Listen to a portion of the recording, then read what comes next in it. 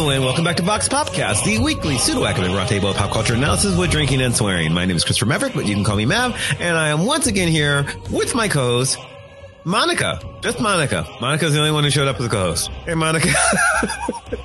And I'm going to be honest, the only reason I'm here this week, Mav, is because it's been a few weeks, and I felt like I should remake an appearance so that people remember that I'm still the newest co-host. I wonder if it's been a few weeks if we run the shows in order. It's also possible, depending on what order we ran the shows in, that you were on last week. So I'm not sure. We'll see. But yes, you are still here. And this is a show that you are totally excited for, right? You are absolutely a massive Dune fan, right?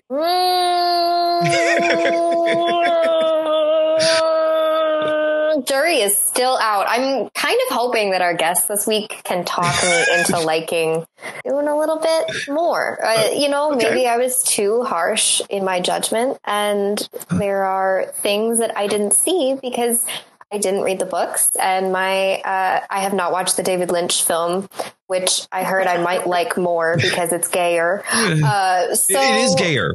It is absolutely gayer. I can verify that.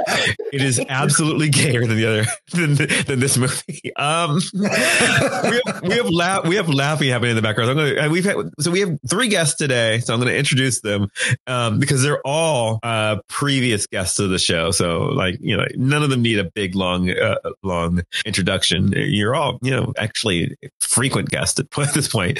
But we got Mike Chemers is back. Hey, Mike. Hello, Mav. Thanks for having me. Of course.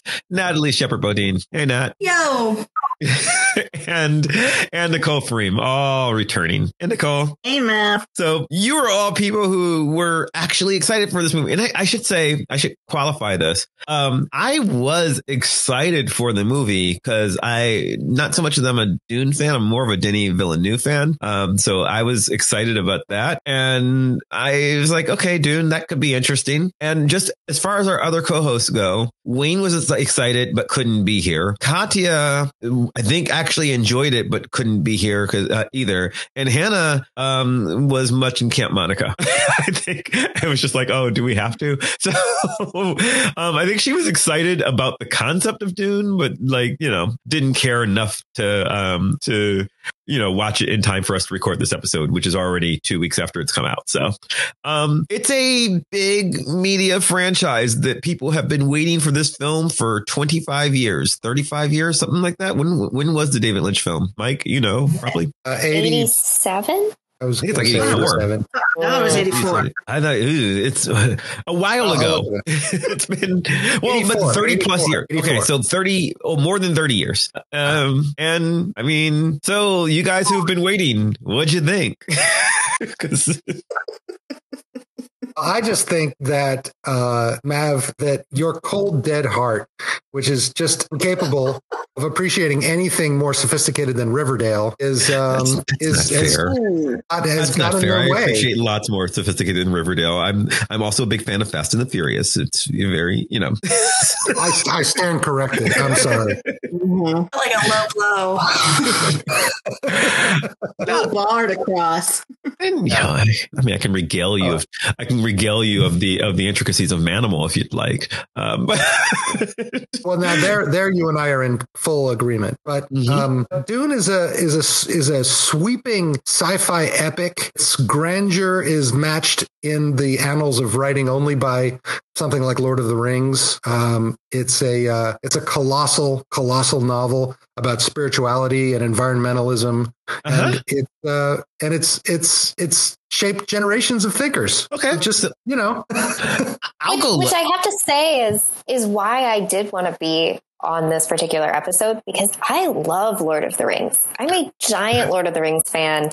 I love the idea of massive world building. But for me, there was just this giant disconnect between the amount that I thought I would love Dune, given that reasoning, and the amount that I didn't love Dune. And that's why I was like, someone's going to have to explain to me why. And I also I like art film. I like that this isn't Star Wars. I like that this is not an action movie that probably a lot of audiences thought they were going to sit down for. But again, why are all the pegs not connecting? Someone help. Well, I want to be clear. I actually like Lord of the Rings too. I like Lord of the Rings a lot. I would have edited it down to like a tight 133 minutes and maybe, made it animated, because then it would have been great. Then it would have been Bocce. Yeah. Yeah. I'm not actually as big a sci-fi fan as I think people probably think I am. I don't hate sci-fi. I just, I like what I like. And this was fine. I wanted to like Dune a lot, and I did not hate Dune. I'm not like gonna like shit all over this thing. I was like, oh, this was a fine way to like, I guess I spent like, what was it, like 8 hours? It felt long. This was a slow cut movie. I could have cut 30, give me some time in the editing room. I could have cut a good 30-35 minutes out of this film easily. You know what though? As much as we're doing a little comparisons here, I did spend the whole time being like, this is what The Hobbit should have been. Hobbit should have been a long travelogue in which we had a lot of close-ups of food, and we spent a little bit more time. The most recent Hobbit? Yeah, like we should have spent a lot more time on the environment. We should have spent a lot more time on, all of our dwarf songs, and instead we got the trash love triangle throwing Orlando Bloom back into The Hobbit. And so there was a sense in which I was like, I actually really enjoy this narrative style. But then maybe it was just like, there's so much sand. There's so much sand that I feel trapped inside a cinder block. Oh, because all I'm staring at is cinder block production design trapped by more cinder blocks on top of slow storytelling. I was just crushed under the weight of all of the sand until I was one with all of the worms. That was it. That was my read of Dune.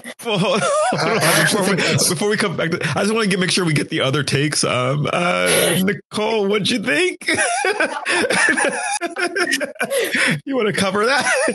Well, first of all, I have to admit that I own a special edition of the 1984 Lynch version. Not because I think it's a masterpiece of filmmaking, but it's fun in its own way. It is. You might like it better. It is gay.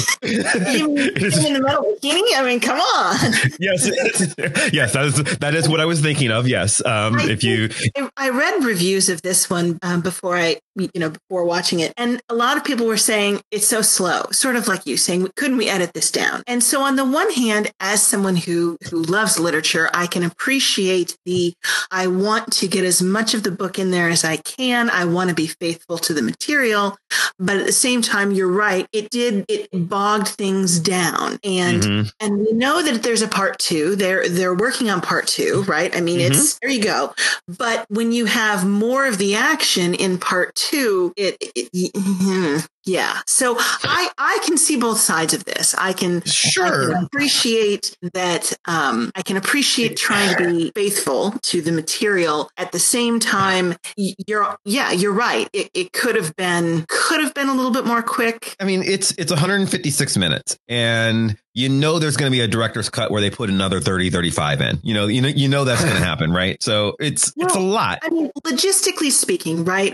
Roughly translated, a page of screenplay equals a minute of screen time. Yep. That's sort of the rule of thumb, right? Yes. Well, if the original book is over 400 pages, this was half, right? You can see, like I said, I can see how he's trying to really, it's more sort of a love letter to the book. He loves this book as opposed to, I'm going to make something that's going to pull in all the people who haven't read the book and hook them and set them up, because there's like another 5 or 6 books. I don't remember exactly. I know Herbert wrote some, and then his son wrote some. But I think Herbert wrote 6. I don't know how many come after him. Herbert wrote 6, and then there's a deluge of garbage after that.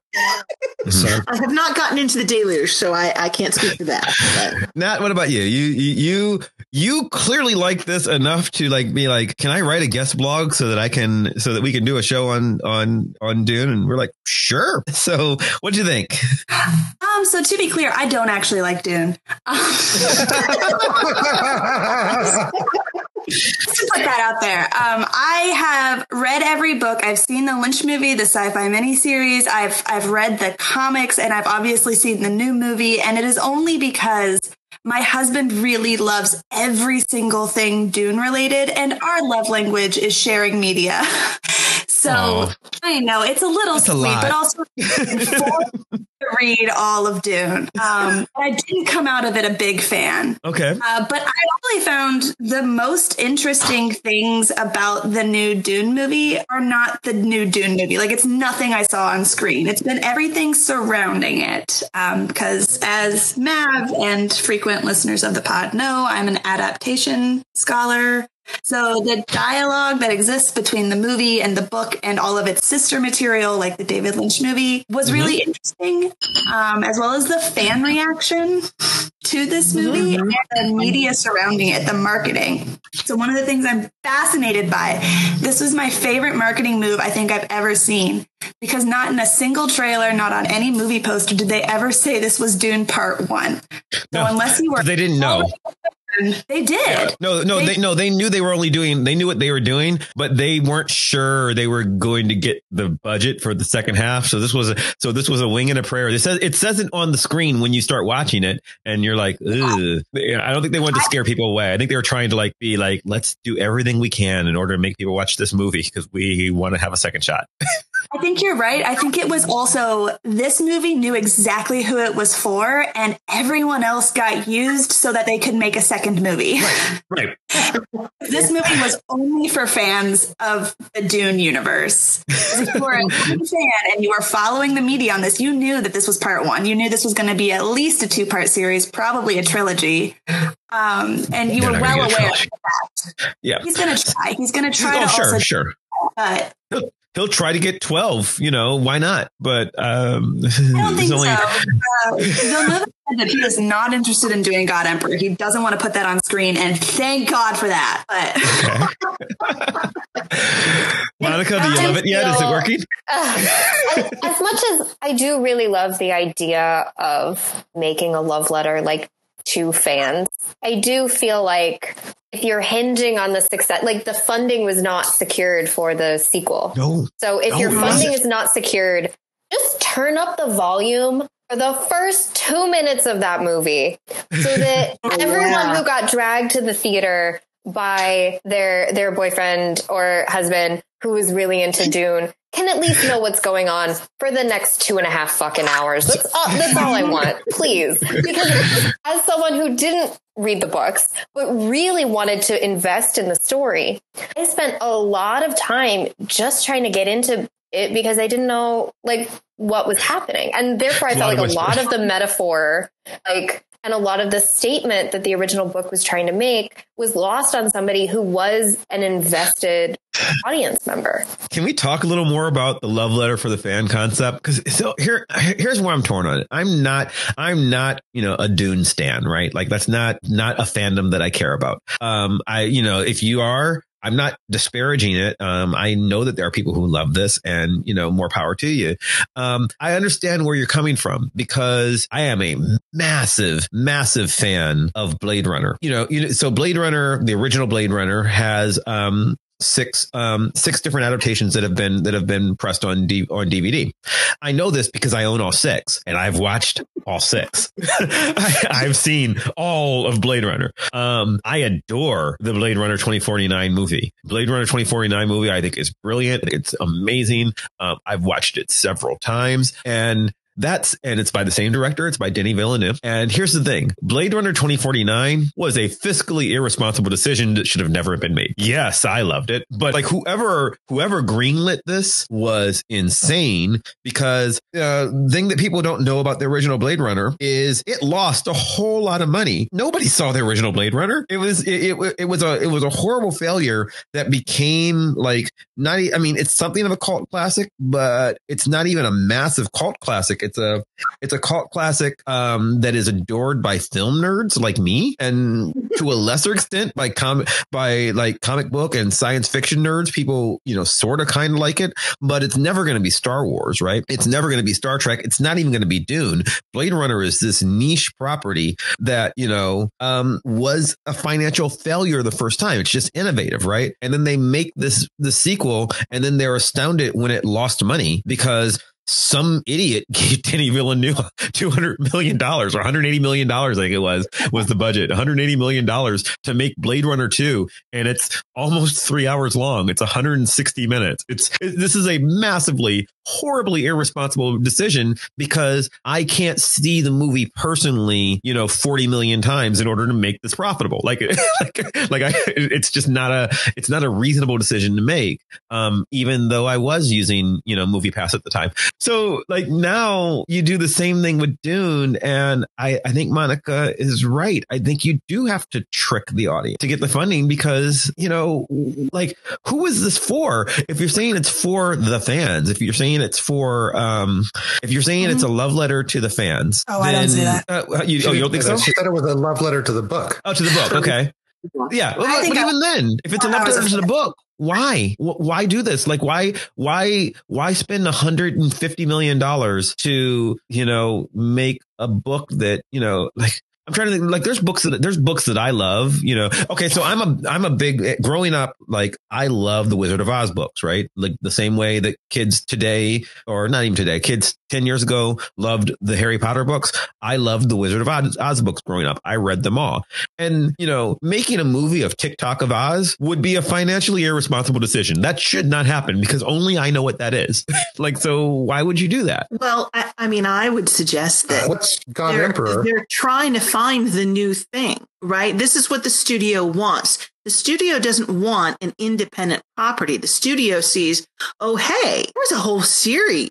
If this goes well, awesome. We got it in the bank, right? I mean, they look at the book series, right? Like they look at Hunger Games, or they look at Game of Thrones, or they're seeing these things and they're like, oh yeah, if we can milk this into franchise, that's probably part of what got it greenlit, was because, or the studio execs are, really fondly remember the David Lynch one and thought, yeah, cool, let's do it again because they're smoking stuff. I don't know. Budget was twice what Hunger Games cost. It was 3 times what Deadpool cost. It's a bad, like if you're actually just, and again, I'm not saying it wasn't beautiful. It was. And I'm glad people who are Dune fans got this movie because you deserve it. Good for you.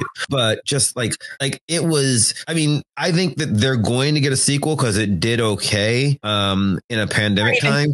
But like, I think that outside of pandemic times, I think it would have been a much harder decision. I honestly do, because I don't think it was going to make it. It's sitting on like 300 million worldwide right now, and I think that was probably the cap anyway, honestly. But I don't know. Well, I don't even know what to say.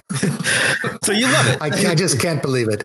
I loved it. Uh-huh. I loved it. I also loved the David Lynch film, which is not a good film. No, but it's fun. It's held a place in my heart when I was 14 years old when it came out. And it held a place in my heart. And I thought it was really cool. I'm the only Dune head on this show today.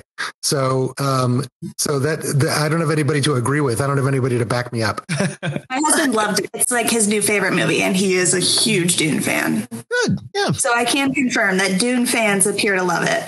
Yeah. And I know a lot of people who did, I should say. And again, I didn't hate it. I mean, like Monica, you said you were just like, you were confused more than anything. It's not like you hated it, right? No, like I really enjoy like sci-fi films that try and do something different. Like I also love Blade Runner 2049. I think that is a beautiful movie. I think that for some reason, like I was the target like fan that Dune was trying to bring in, and it fell flat. I think for me, like as a costume historian, the big thing that where I couldn't do it was sort of the visual homogeny of the entire film in terms of the costume design and production design felt like less than what I was expecting. And I do get that some of that is like an intentional world building strategy, but I also feel like that's something that audiences have really come to expect when it comes to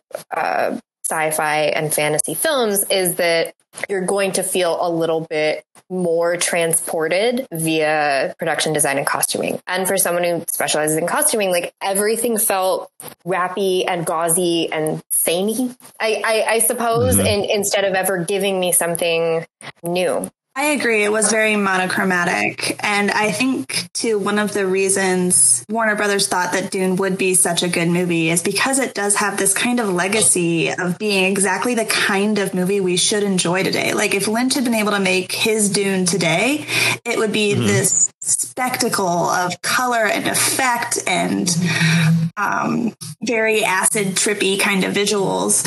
And we also just had the Jodorowsky documentary that came out in 2013 about his failed Dune movie, which I think possibly is part of this one got made. And it ended up being this very beige movie.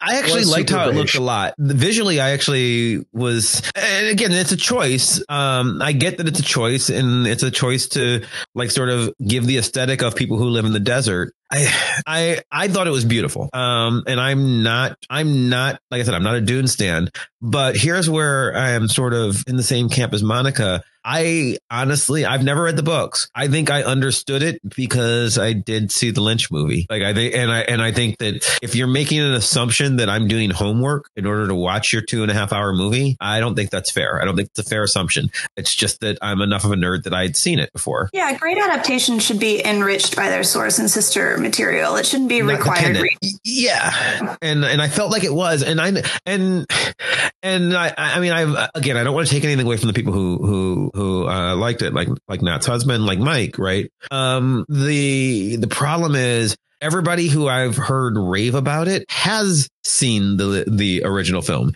has read the books, and I'm kind of wondering, like, I would love for there to be a person out there who is Monica exactly, and then goes, "It was amazing. I had no experience with this whatsoever, and this is my new favorite film." And I have not met that person yet. The experience that I want to compare it to is Goldfinch, which is a book that I loved, and a movie that was an absolute dismal failure financially, critically, all across the board.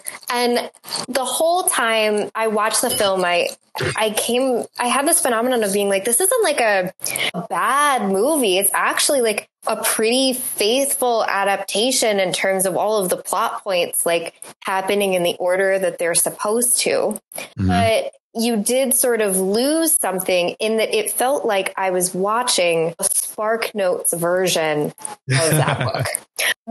Because you were losing like the large expanses of time in which like he's just on drugs in the desert. Like that's not in the film because they thought that wasn't important. But there was also this sense of like some of the character development was missing despite all of the characters actually being there and having the conversations that they should be having, I don't know, almost verbatim and almost in order as the book. And the whole time I was watching Dune, I had the same sort of phenomenon or same sense of feeling of like, I must be watching the Spark Notes version, which is why it's so interesting that it's so long and it seems like it's included so much. And yet, as I watched it, it still kind of felt like that's why things were missing and not Mike, you've read it for me. Yeah, but I think we're getting into, an issue of adaptation now, of the adaptation of any novel into any dramatic form, right? You're obviously going to lose a lot because it's a much smaller form. A movie is a much smaller form than a novel. And so you're obviously going to lose a lot. And there's no internalness to the, I mean, you could do a monologue, but then it gets boring, right? So you lose a lot of internal. That's what David Lynch did. He just let you hear everybody's monologue was whispering, the tooth, the tooth. The tooth. And that was his solution for getting around that. It's a weird choice. It's a weird choice.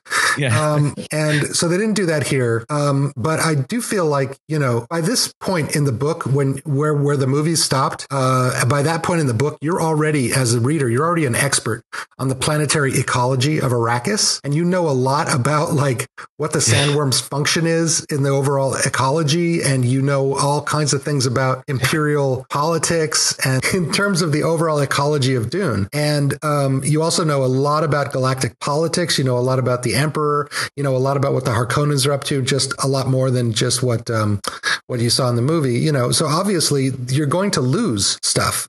And you could say the same thing about the Lord of the Rings movie. movie, the Peter Jackson Lord of the Rings movie, it left out a lot of stuff.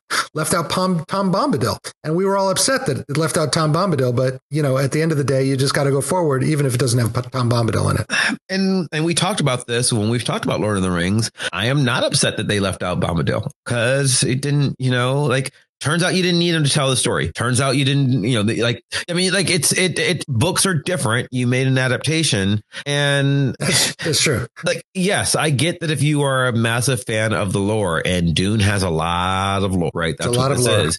Then I get why you might want more of that. But then I don't know, if I've already done that homework, then sure, I guess make $150 million movie for you, but that can't be for everybody. And I don't know, maybe it's okay. Maybe it's okay to do that because I did love BR 2049. Like Blade Runner 2049, I think is brilliant. And I think it's a lot of intricacy and I totally agree with it was you. a really bad decision, but it is artistically beautiful. And if you're into that kind of hard science fiction that is Dune, I guess that's a good thing. I can't begrudge you that. I do feel like Blade Runner 2049 had a fair amount of setup exposition for people who didn't rewatch the movie before they went to the theater. In the same way that, if we're going to do a Star Wars comparison, that 30-second little scroll that happens at the beginning of every Star Wars movie is actually just so incredibly helpful if you just read it. I spent all of Dune being I still don't understand the sandworms. I don't know why there are so many sandworms. I didn't know that there was an ecological perspective to the sandworms until now. And I actually think that I would have enjoyed the movie more had someone sat me down and talked to me more about the sandworms, because instead they just took up a lot of screen time eating things. That's true. And, there is something about the David Lynch film that actually does a better job of conveying this, that the spice smells like cinnamon and the worms also smell like cinnamon. And that's a huge thing in the novel and also in the David Lynch film, but not in this film. And people wander around just talking about it for no apparent reason. He controls the worms, controls the spice, there's little things like that, I think, that help. Yeah. They're just in this movie, they're just a monster to be scared of. And again, presuming they get we know they're getting at least one more movie. I presume it will be explained in pacing, because this really does feel like a part one of a movie. This was a Hail Mary shot. If he didn't get funding for this second movie, he would have been screwed, because not only is it not, it is such a sequel bait movie. It ends in mid scene, basically. Is that fair? There's no ending to this. Stick with me here, but I think that also would have been okay, because it would have played into the Dune mythology of this is a book so complex it could never be made. So the Dune fandom would have taken the fact that this movie didn't get a sequel and be like, ugh, these silly plebes just didn't understand it. I suppose. Yeah. It still would have if you fit want in to be the a Snyder mythology Cut guy, sure. Because that's what that sounds like. Sure. Yeah, it still would have been a wild success within the Dune fandom, even if it didn't get a second movie. Yes. So I know it's a wild conspiracy. No, probably because you are right, because Blade Runner fans love BR 2049, and we know there's not going to be a Blade Runner 2050. That's not going to happen. Maybe in 35 years, whoever is the new Denis Villeneuve will be like, oh, I'm going to make this homage film to this thing. Once I can find a sucker to give me funding for it, I'm, sure. So maybe we would have gotten another documentary called Villeneuve's Dune, and it would have been great. You guys make salient points. I have to say, you're making very salient points. And I certainly don't want to be the guy who's like, oh, you plebes didn't understand it, blah, blah, blah. I'm just saying that I did understand it. I really liked it. Yeah. Well, yeah. And I want some of that, because it has been a remarkably successful film for a pandemic era film. It's doing okay. It's doing great worldwide, in fact. And I do think that means something. And I do think that for what is frankly a kind of inaccessible movie, as far as these things go, I think it is important that it is getting the kind of play and the kind of recognition, outside of its fan base. There are people trying to understand it. So that's good, right? I mean, like it does. In fact, Mike and Natalie and Nicole, if you guys want to talk about some of the ecological themes, for instance, that should matter, or does it not matter because you can't get it if you don't already know the answer? Like, and that's where I'm torn, right? Like if Monica's saying, I didn't understand what the sandworms are for, does that mean that there is no point? Because if it's only a message for people who got it anyway, then is that a failure or a success? I don't know what to do with that. See what I'm saying? I mean, that was sort of my big frustration Nicole brought up, like, why did the studios pick this film right now? And hearing us talk about it, I'm like, wow, there were a lot of statements where, like, this is a movie about environmentalism. This is a movie about colonialism. And those are topics that are, I guess, for lack of a better word, topical, right? Mm-hmm. So I didn't pick up on that, which means that those big statements and those big conversations that we should be having are getting lost a little bit.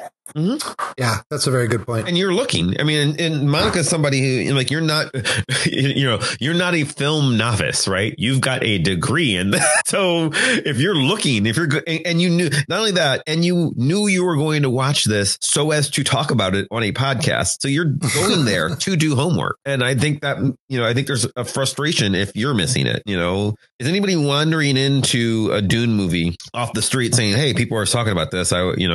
Why don't I go give this a shot? And then coming away with a takeaway that is meaningful. Probably not. I actually, I walked out of the theater thinking that this was a good adaptation because my husband really liked it. And I thought it was a pretty good movie. Like, I enjoyed myself at it. Uh-huh. But the more I heard film reviewers and people who were talking about the movie, talking about how it was just a white savior narrative, it was guilty of Orientalism.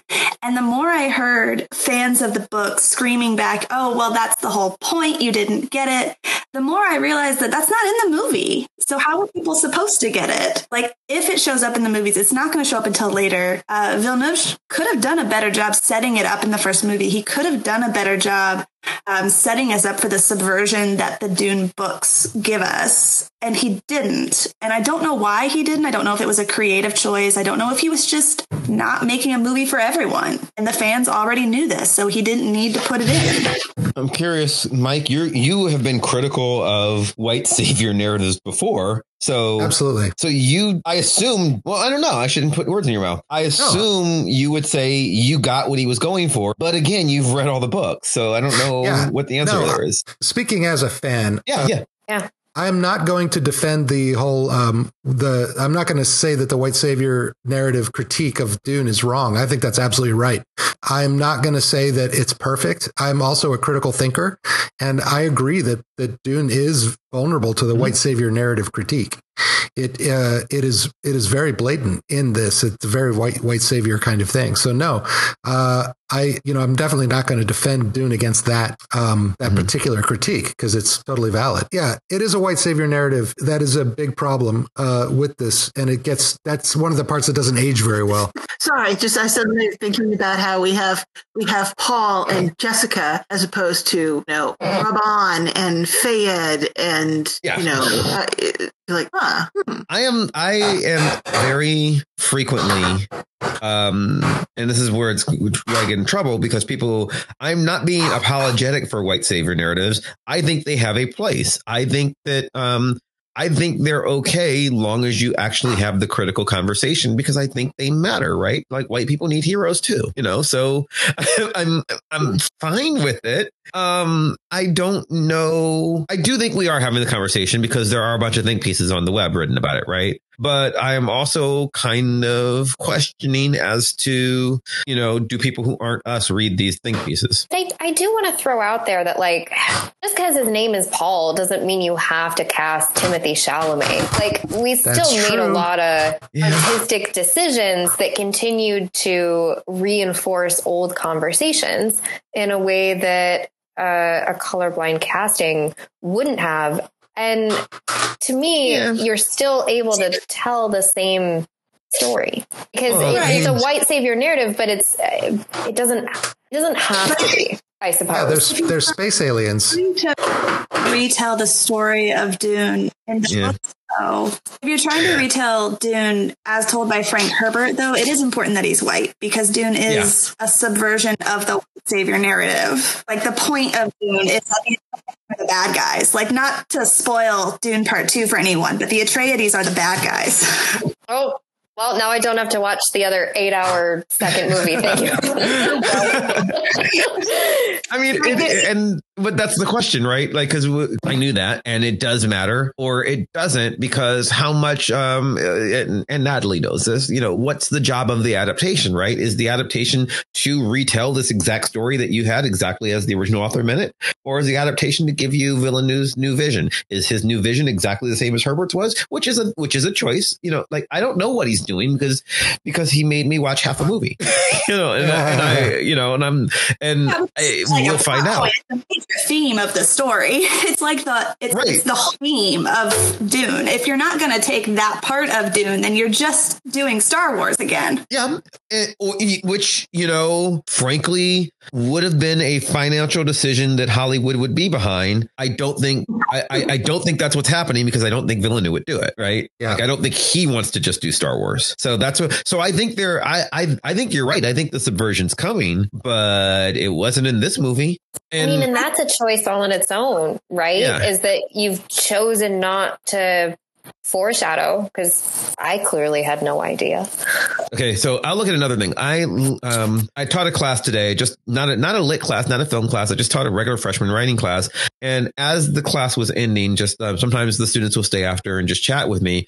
And a couple of my students just stopped to ask me if I'd seen Dune, and I did. And they're like, and then they asked, I asked them if they liked it. And this one girl, one of my students, she's like, it was all right. And I was like, well, what was wrong? And she was like, well, I'm a huge Zendaya fan, and she's all over the poster, and she's barely in the movie. And so clearly she doesn't know the story of Dune before this. She's 18 years old. She doesn't know what the story of Dune is. She doesn't know. She's not read the book. So, when she comes back to see this new movie, and she's like, and she also says she likes Timothée Chalamet, who I will quibble. I will say, anytime you cast Timothée Chalamet, that is an artistic decision. He is a very pretty boy, and you've chosen him to be this pretty boy. And if you subvert that in another movie in 2 years, and now are you just pissing off the audience that paid money to see Timothée Chalamet and Zendaya kiss one day? Because that's what they're hoping for. Like that's what they paid for. Look, I'm a 50-year-old man, and I didn't think there was enough Zendaya in this film either. Yeah, she's great. There was only 7 minutes of Zendaya, but I do think that Villeneuve did make a very important artistic choice when he replaced Irulan's opening with Chani's at the beginning. He gave Irulan's voiceover to Chani, which if you've seen the David Lynch movie, it's kind of an iconic opening scene. Irulan kind of speaking over this like vast empty space, telling you a little bit about Arrakis. And instead we gave it to Chani on her home planet in the midst of a raid against a spice harvester, which I think repositions the narrative right from the get-go that this is going to be a story more about Arrakis than about these international space politics, which is, I think, the one thing Villeneuve did to set up that white savior subversion. Yes, except one thing here, and here's the flaw, because we're going to return to it again. Monica has seen the film. You've seen the first 20 minutes twice, right? Oh, yeah. I fell asleep the first time, not because the HBO server crashed. Okay. So that said, you've seen the first 20 minutes twice. Did you understand all the words that Nat just said? I do now. Did I understand them upon first viewing? No. Yeah, did I put subtitles on so that I could watch it when I realized that this was going to be real quiet and I was going to have to listen real close? Also, yes. So, and this is very much a movie that probably wants to be watched in IMAX, where you don't have subtitles. And now you're if you're going to use words like Chani and Arrakis, and people are like, what are you talking about? Because now I'm not sure. Do they say Chani's name in this movie? I don't think so. I don't think they ever say her name. I can't remember whether they do or not. They may say it, but in the last 15 minutes when she's no longer a dream and she's an actual person. Yeah.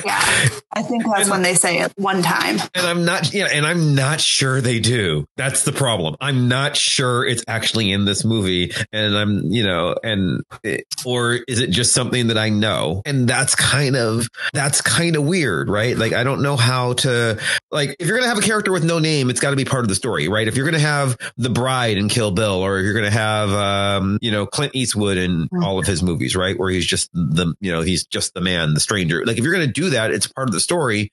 And I think there's a little bit of who's that mysterious girl, but I think a lot of it is, well, you know who she is. You read the book, and and that's the problem.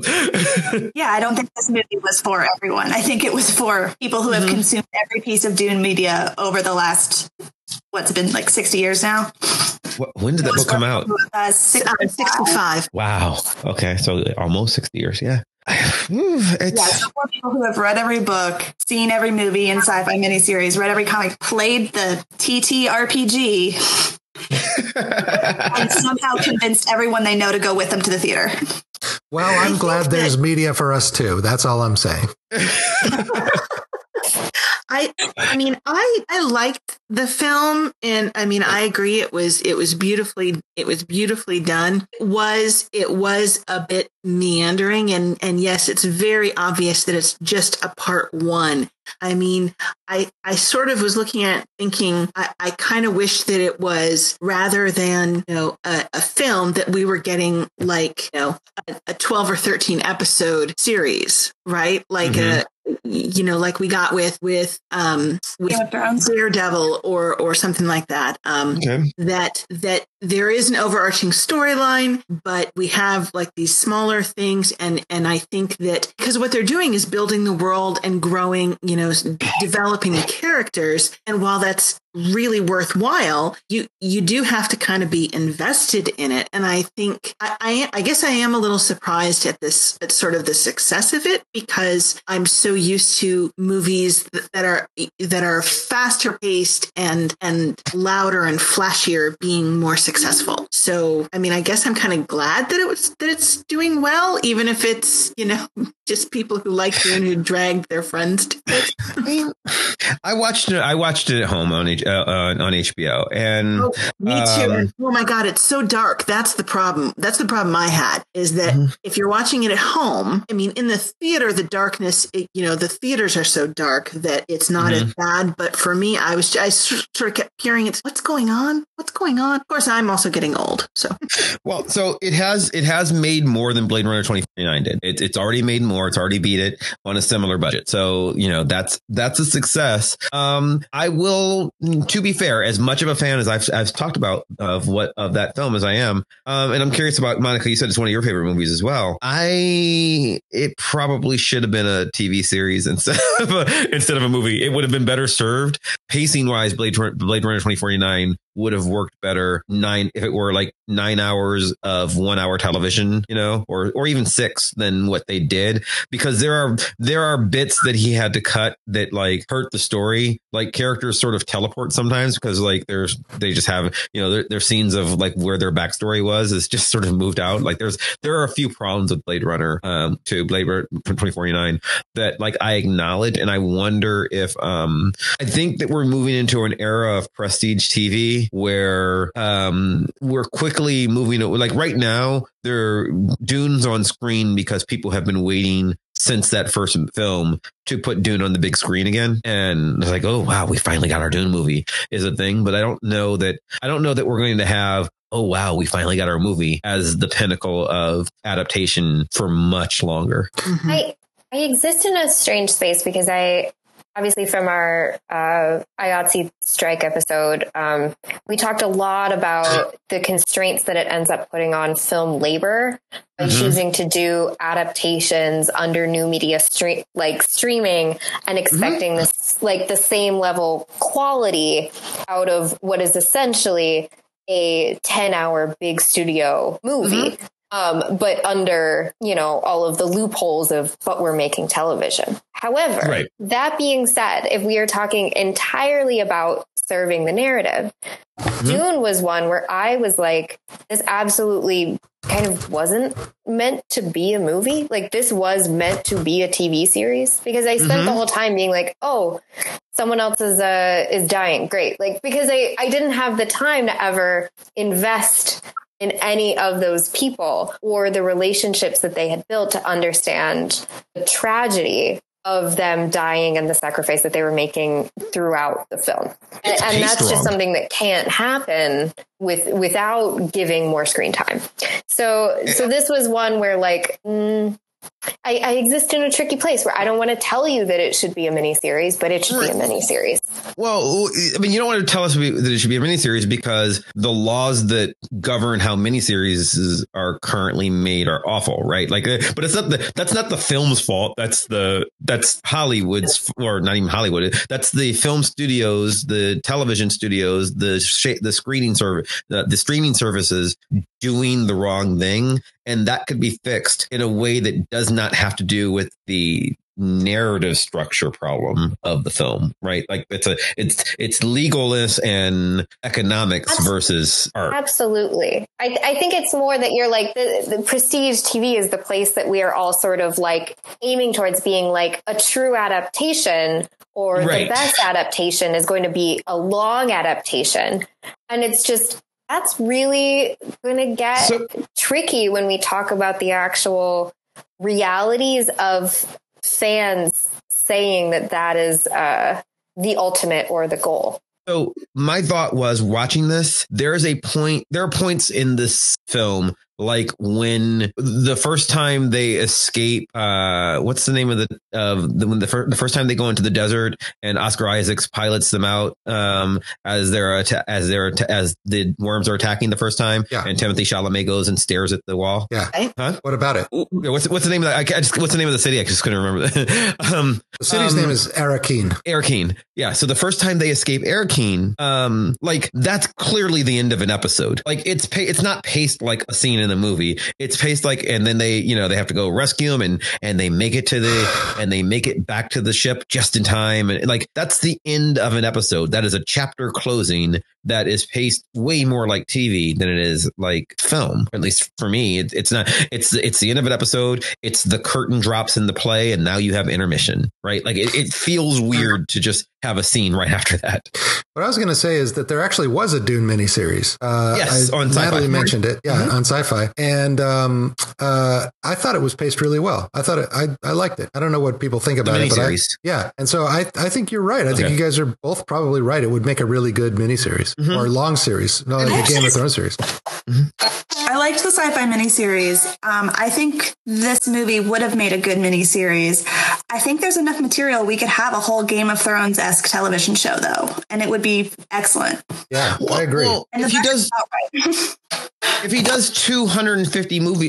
155-minute movies, including credits, right? So, which is what this is. This is a 2.5-hour movie. He does another 2.5-hour movie. That's 5 hours of television. That's what a miniseries is, right? Like sure, you're producing them as a film and you're making people pay $20 to go see it, but it's still, that's how movies work. I mean, that's how much time would be on TV, particularly with commercials. Well, it looks like we've solved nothing.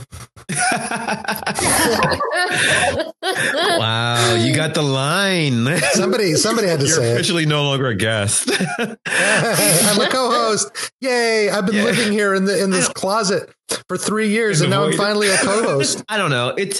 I do like it. Like I said, I like that it exists, and I think my take on this is, yes, I get that I didn't love it, but not all media needs to be for me either. Like, even though so I'm okay with not loving it. Well, no, I mean, I would use that criticism if it were something that there are a lot of things that I love, like Riverdale's the best show on television. Everybody knows that, but like Manimal, I don't expect other people to like Manimal. Mike likes Manimal. I like Manimal, and like Manimal. I think there's a lot of brilliance to Manimal. But if people are like, "Oh God, why are you watching this?" Yeah, I get that. I get it. And frankly, he's a man. Frankly, I get it for animal. Right? Like, what's not to get? Yes, he's a man and an animal. I don't think everything needs to be for me. And so I just sort of, I love that like studios took a swing on Dune. Like, I love that they're like, yeah, let's try this thing. And Denis Villeneuve, I think, is a great director. And, you know, I wish people would give me $150 million to make weird ass movies, because that's what he's the guy for that now. I'm like, I don't know how he manages to pull that off, but you know, good for him, I guess. Just jealous. I'm totally jealous. You know, seriously, give me. I get it. Me too. He gave me that much money, I would do an awesome Dresden miniseries. I'm just saying. Monica, your fiance is an actual filmmaker. What would he do with $150 million? That's the question we ask ourselves every day. Yeah, he would love that, right? You know, so you know, sure. You know, I can't be too critical of what it is, because I do think it's artistic and beautiful. But I also thought that there was a lot of, I think it's got a lot of really good reviews and it's got a lot of acclaim. And it also, if you watch the box office, it had a 70% drop from week 1 to week 2 in America, because everyone who wanted to see it saw it that first weekend. And that was the audience. That was it. We're out of people now. So like, it really was a move for the fans and the fans alone, I guess. I'm actually going to go watch it again just to see if it was as bad as you guys say it was. I don't think it was bad. I just think it was hard to understand. I'm also going to rewatch it. I really wanted to rewatch it before this episode, and I just couldn't figure out HBO Max. I couldn't figure it out if I got it with a free trial or if I needed to steal someone. So I just didn't bother. But I do want to rewatch it. Okay. And I'm sure your husband will watch it with you. You said he loves it. Or he can go on a date with Mike. Like once a week for the next 5 years, I think, until the next one. Or you can go on a date with Mike, which would be nice. You know? Yeah, I'll go on a date with your husband and we can watch Dune and we could just geek out about it. I'll fly him out to you. Awesome. Thanks for joining us, guys, as always. Natalie, anything you want to plug? No, thanks. I got nothing. I got nothing going on, guys. Stay tuned to that dissertation in like 3 years. Dr. Chambers, what about you? Yes, the Center for Monster Studies is about to release a podcast called "The Show Where They Talk About Monsters." So please go to monsterstudies.ucsc.edu. Nicole, what about you? Anything you want to plug? Well, I will say that the submissions are open for the National Popular Culture Conference. It's going to be virtual. It will be held in April from the 13th to the 16th. There are over 100 different areas, so there's something you could find that you like. If you want to submit, go to pcaaca.org and you can find a list of areas, information for submitting. It's a really fun conference, and even though we're virtual this year, we're still a lot of fun when we're virtual. It's a super fun conference, and I will be there. And Nicole will be there. And Monica, you'll be there, right? I'll be there. Yeah. I'll look into Possibly other Vox Pop. Oh, okay. Wonderful. Nat, you going to do it this year? If it's virtual, yeah. No, it's fun. And it's a big part of why this show exists. So always good to have. Monica Marvelous, what about you? I just had an article come out this week with my favorite public scholarship website, the Middle Spaces. Second favorite after this one. Second favorite after the podcast. It's funny because even though we do write blogs every week, I'm always like, well, I'm not doing scholarship, but like it is. We're a pseudo academic podcast. It's scholarship, damn it. So but yes, on you have a new article on Middle Spaces. Favorite public scholarship website, the Middle Spaces, I had an article come out this week about Spider-Man and Mary Jane's 1987 wedding and the wedding dress designed by Willie Smith and the legacy of Willie Smith, the designer.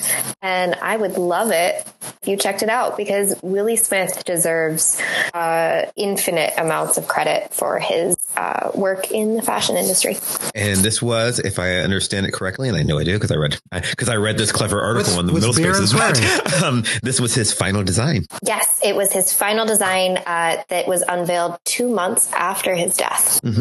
So, yes, linked in the show notes, of course, along with everything else. And you can follow me on Twitter or Instagram or Facebook, all the places, always at Chris Maverick. You can follow the show, all those same places, at Vox Popcast. You can follow the show's blog at www.voxpopcast.com, where you can find out what we're talking about next week. And you can leave us comments. You can let us know your thoughts on the topics. We can address them during the show. We sometimes choose guests from the comments.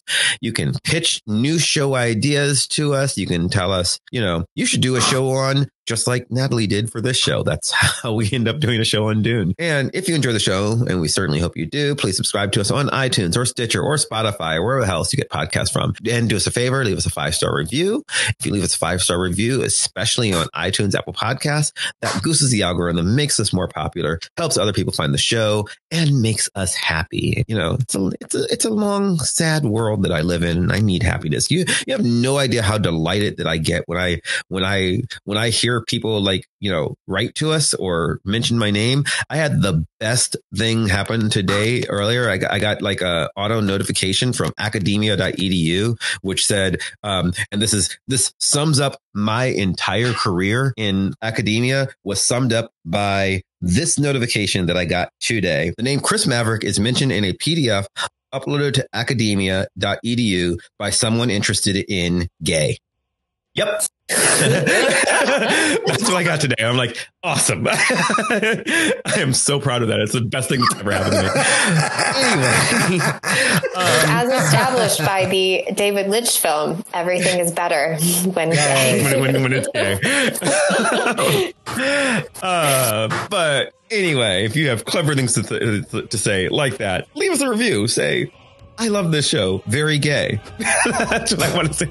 That's what I want to see. 5 stars. I'd like to thank Maximilian of Botform Music for our epic theme song, building ever so more epically and playing us out. I'd like to thank all of our guests for joining us once again. I'd like to thank you at home for listening, and we'll see you next time. Goodbye. Bye. Dune rules.